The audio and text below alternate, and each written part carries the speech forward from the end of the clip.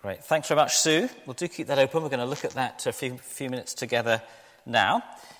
I just realised I ought to have said, as I prayed for you getting married, I should have said the important line, if anyone knows any reason why these persons may not marry. So it's not too late if you do know a reason, but obviously we're praying for your sakes that no one's going to object. So I've now done that. But marriage actually is a wonderful picture, isn't it, of the oneness and the unity of not just the couple in the marriage, but of Christ, ultimately with his people, with the church. So it is actually a nice background idea for that theme this morning, the theme of oneness in our reading. And I do have one of the best jobs, I think, in the world, because in my role, I get to explore faith with people, think about the really big questions of life and of God and so on. I get to see people come to faith. I get to work with people and share and teach the Bible and grow in my own faith as I do that. And I get to be there at some of the most exciting, marriages, some of the most exciting moments of life, and some of actually the most poignant and tragic moments of life as well. But you don't have to be in church for very long to realise that we're not always completely one, united with each other. A believer falls out with someone else and they have trouble forgiving each other, perhaps for a very long time. Or someone appears to start very strongly, enthusiastic about church, but then maybe because of loves for other things in the world, they drift away and they maybe lose their faith. But nonetheless, with all of our faults, with all the kind of disappointment of what church feels like, Paul in Ephesians has a very high understanding of the church.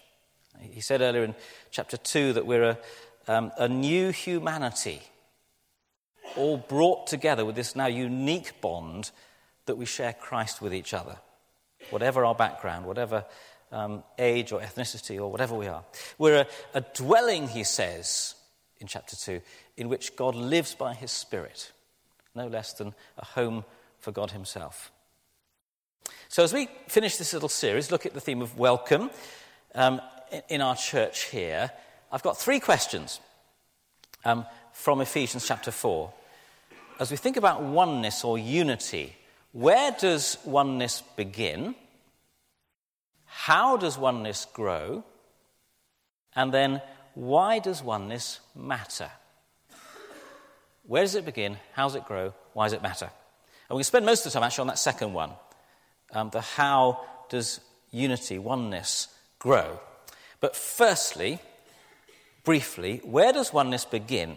If you look at those first 6 verses there, the writer's been telling us, Paul's been telling us in the first 3 chapters, Christ's done everything that we need to save us and bring us together in him. And then in verse 4, verse 5, verse 6, he says that unity, that oneness we have in him, begins not with us. We don't create it. It is a gift of God himself. He says there's one body, one hope, one Lord, Jesus, one faith, one baptism, one God and Father of all, who's over all and in all and through all. So oneness, unity, simply comes to us from God. It's a gift from him. He's made us this way in Christ. And it's right that we work at unity, that we do forgive each other, that we do overlook minor differences between us. This year is the 70th anniversary of the World Council of Churches that was set up particularly to do with global church unity. But oneness, unity begins with God. It is a gift.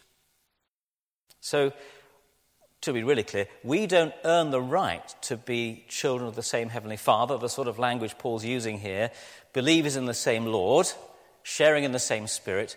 We are given that privilege as a gift. Of course, we aren't fully there yet, as I've already said. Christians, we do fall out. We do have trouble forgiving other people and so on.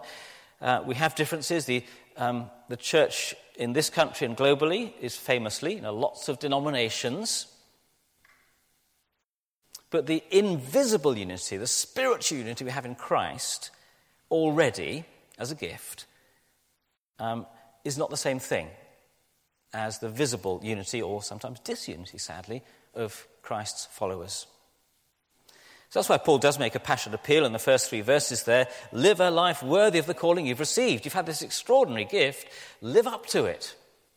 Love each other. Be humble, be gentle, be patient. Bear with each other in love. And then he says, make every effort. It's a strong word there in the original. Make every effort.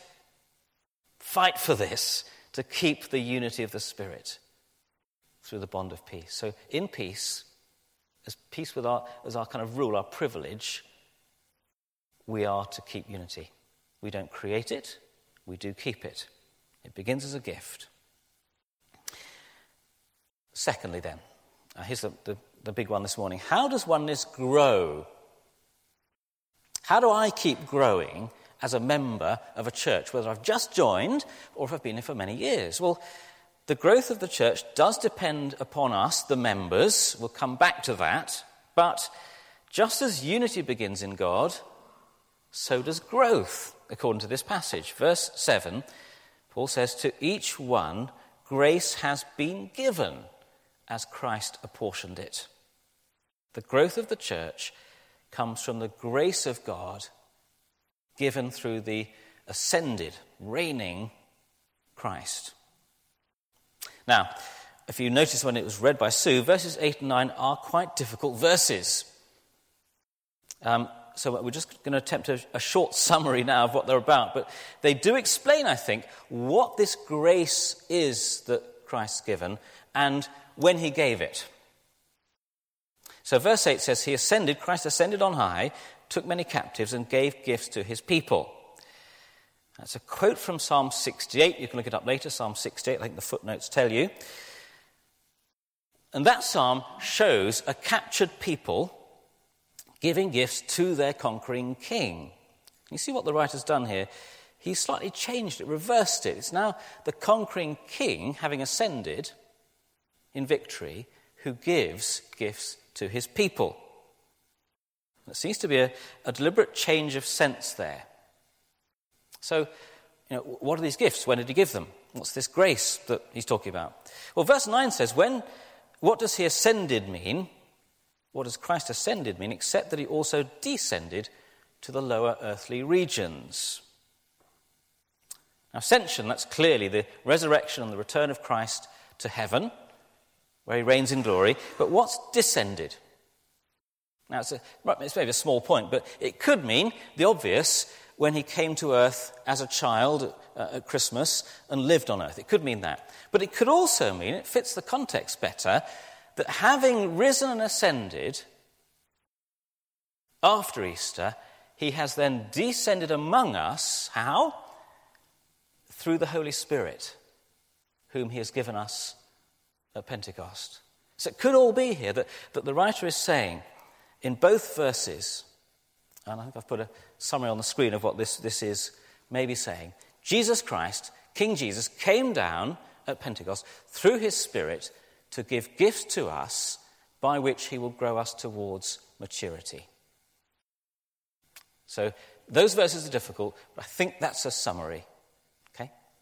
So that brings us on to the kind of more the nuts and bolts of this.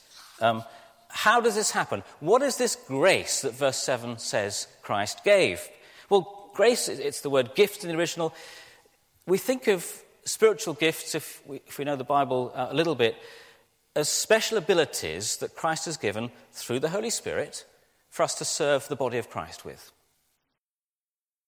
Interestingly here, though, what does Paul say? He says he's given gifts to his people, then he goes on to describe them, and we find they're not here abilities he's given, they are people. In fact, there are 5 different kinds of person, functions or roles within the church. Christ has given, he says, apostles. That's the first eyewitnesses of the resurrection. They gave us the New Testament. Prophets, probably this means here the Old Testament prophets who gave us the scriptures of the First Testament. Then he says evangelists, literally it means good newsers, gospelers, good news people. People that share the good news of Jesus, the story of Jesus, both with those outside the church and searching, and those inside the church, that we might grow. Then he says Fourthly, pastors. That's the shepherd's word. People that lead God's people to feed and guide us, especially maybe when we're going through trials or doubting or confused. And then teachers, lastly, those who help believers to understand the Scriptures, the Bible, the Gospel, and to apply it, to live it today. Now, I think it's pretty clear that prophets, apostles, they did their work, and they've left us with the Bible, with the Scriptures. They've left us the core, the heart, the truth of the gospel. That means the other three ministries, evangelists, pastors, teachers, are the three that continue in the church today. And those roles, there's probably some overlap between them. Some think pastors, teachers is all one role. I suspect they're three slightly different ones. Now, they obviously connect, don't they, with the roles of a church minister today, someone that's ordained, like myself, but equally they connect with the role of our lay preachers, our lay readers, or with youth ministers or children's ministers. But I want to say, well, what about people that lead a small group? Or a discover group, where people are exploring the gospel, looking for faith, or children's leaders? And I could extend that list a long way, couldn't I? Surely they also must be in some way evangelists or pastors or teachers or a combination of those, mustn't they? That means actually lots of us have one of these key 5, or in our case today, 3 roles. So the point is this. I'm going to just try and summarize it here in one sentence. Of all the roles Christ gives to all his people, these 5 gospel ministries, of which 3 continue today, are primary, not because I or one of these is any more important than anyone else. We're all equal in Christ, but because they are gospel ministries, and it's the gospel that grows the church. Does that make sense? These are really important ministries for those of us that have been entrusted with them, or will be entrusted with them. So, now the how. The gospel grows the church. How do these 3 gospel ministries, alongside the Bible itself, do that? Well, in the next verse, Paul says, at verse 12, 3 things, 3 ways in which evangelists, pastors and teachers are helping us. He says, first of all, they're coaches. They are to equip, see that phrase, verse 12, equip God's people. So it's like Gareth Southgate, dare I mention football, ahead of Tuesday. It's like Gareth Southgate, isn't it, as he's coaching the England team, giving them skills and tricks and ideas to help them to be a more effective team. That's the image here. A pastor, a teacher, we are equipping people to know and to follow Christ, to know God's love in their lives. So as we open up the scriptures, like now, this morning, we're giving each other tools to serve Christ at work, or maybe to learn how to teach the Bible to someone else at church, or how to explain to someone at work who Jesus is to you. Equipping, coaching. Secondly, waiters. Works of service. To do works of service is the second phrase. Now, this could mean all of us, whether we're one of these 3 ministries or not. We all do works of service, and we do. But probably here, Paul means particularly these 3 roles are doing works of service. There probably should be a comma after God's people there. So it's to equip God's people, comma, for works of service, comma. How are these 3 people, pastors, teachers, evangelists, how are we doing works of service? Well, in Acts, the apostles there say they want to give themselves to serving the word, the Bible, the scriptures, the gospel. And what they mean is we want to be like waiters carrying the gospel message of Jesus to people that need to hear it.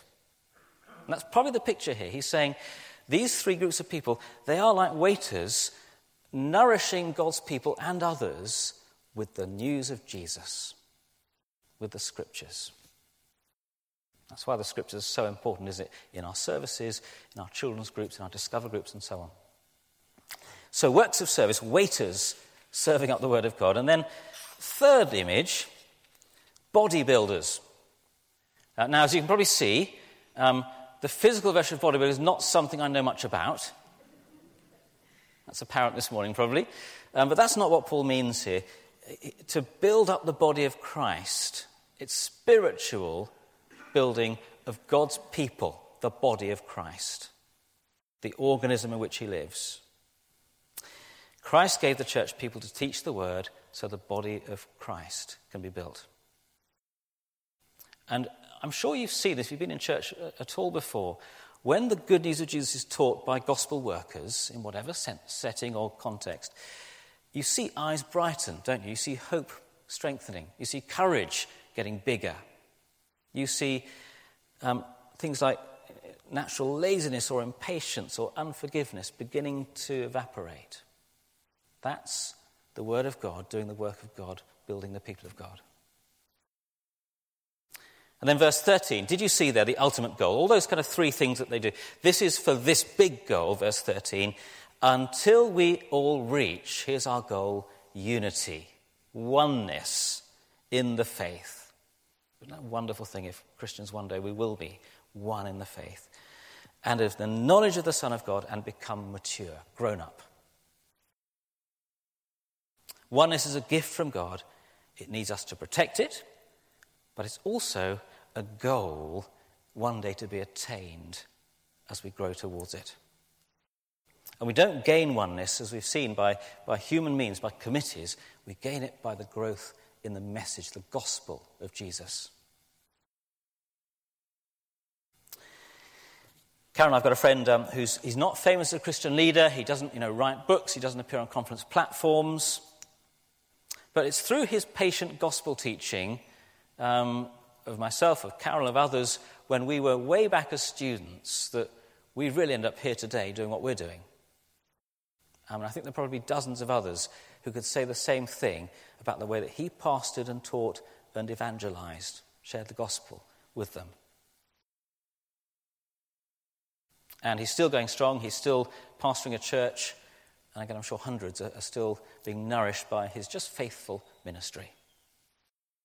And you see, in recent years, it's been very fashionable, and it's been a good recovery, to talk about how we are all ministers of the gospel. Our title this morning reminds us of that. Ministers, not just me, it's the people. We all are ministers. That's been a good recovery, I think, of that emphasis.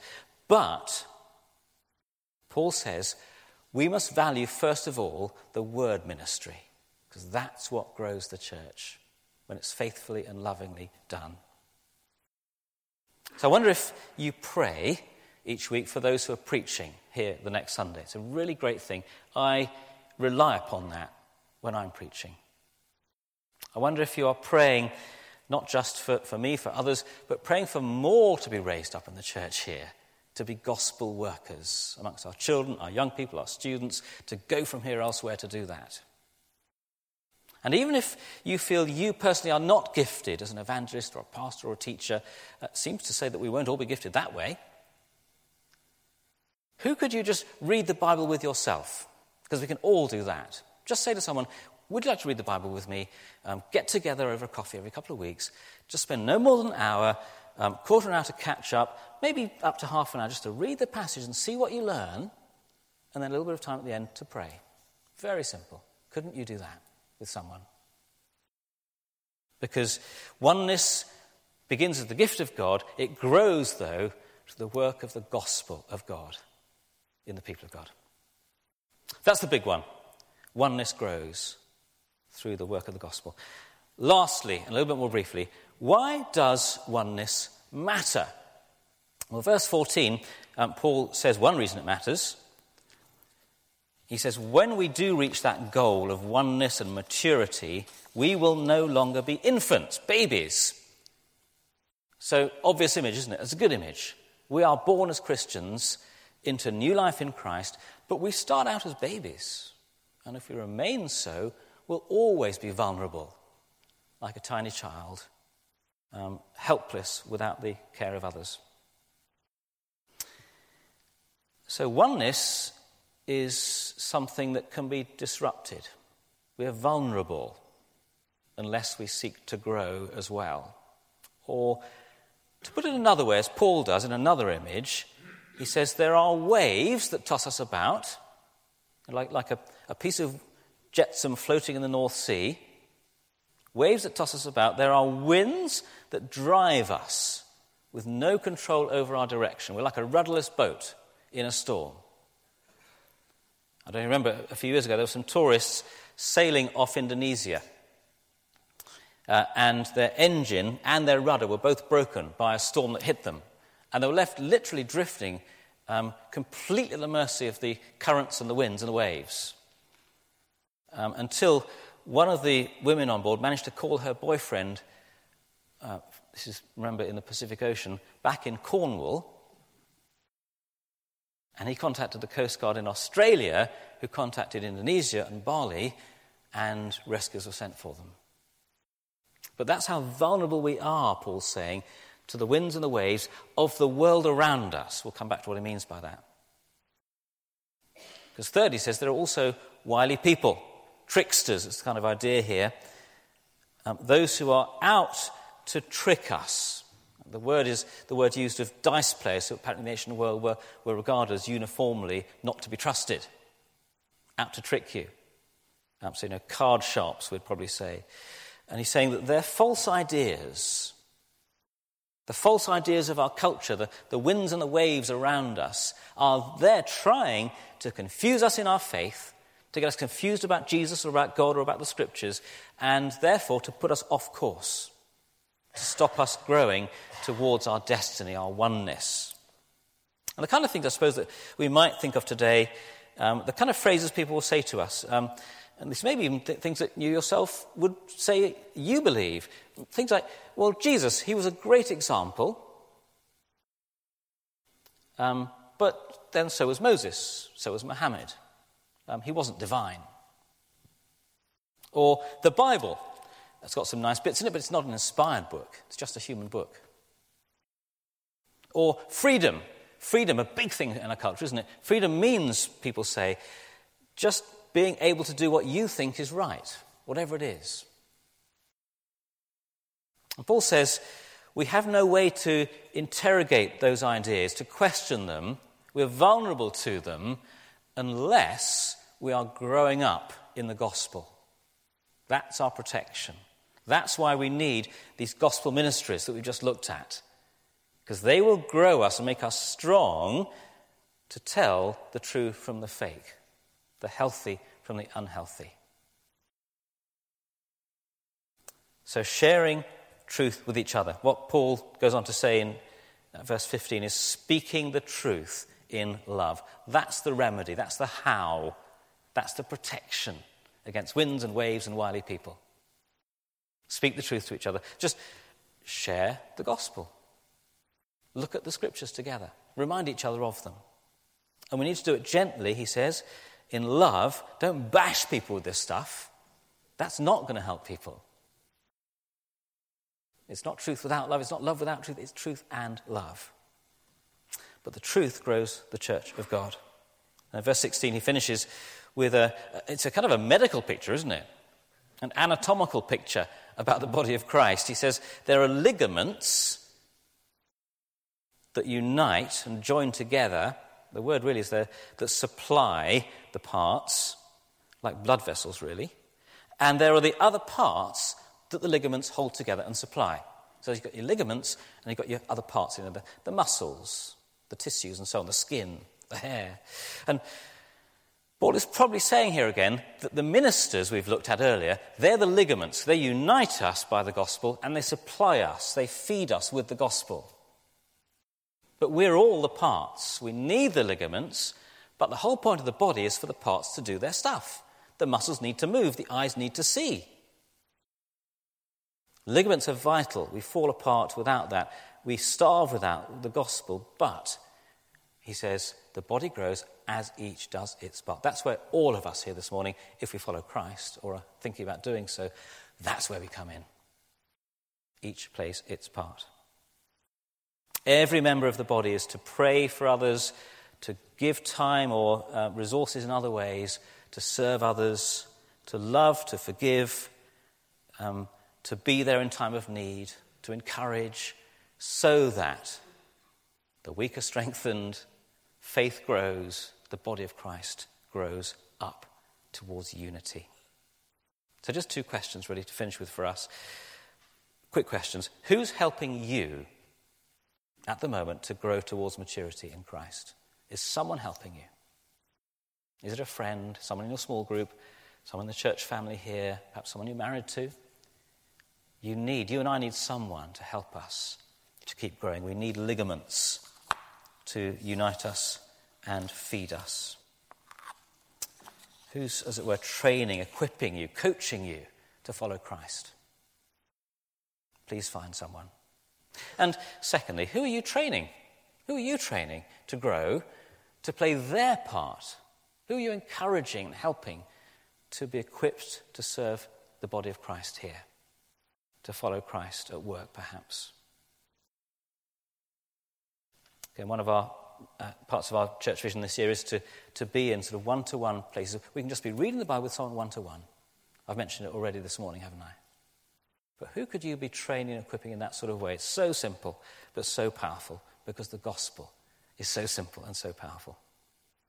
Now, you see, I personally, as a minister, I can only do it with a small number of people. Maybe half a dozen, at most a dozen people. But what if 10 of us were doing this? Or what if 100 of us were doing this kind of thing? How could Christ grow his people then? You see, Christ, as I finish, he's given us unity to be his people. He's given us the goal of that unity to be achieved one day. But the good news is that in the gospel and in his ministers, the gospel workers of the church, he's also given us the means to reach that goal. He's not said, go and do the impossible. He said, go and become this, and I'm going to give you the way to do it. By his grace, in faith, we will one day, this is the promise here, we will one day be fully mature, fully united, fully knowing Christ, fully grown as his body, fully one with him, fully complete in him, and fully united to him. What a picture that is for us. Let's pray.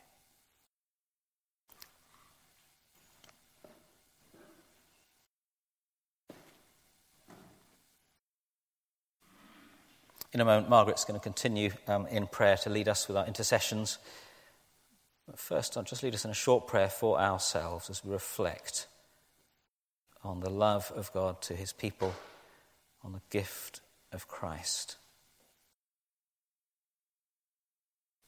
Lord Jesus Christ, some of us this morning are grateful to you simply for many years, perhaps, of your faithful nourishing of us in life and hope and faith. And we ask that you'll continue to grow us in love as we seek to grow others through the power of your gospel message. Others here are perhaps new to faith, perhaps searching, perhaps skeptical. We pray that for each of us, you'll help us to hear as you speak, to be those that receive the truth and the good news that only can come from you. And may we all know together the gift of unity and oneness, and may we look to and long for that day when we are grown fully as your people and united fully to you. In Jesus' name, amen.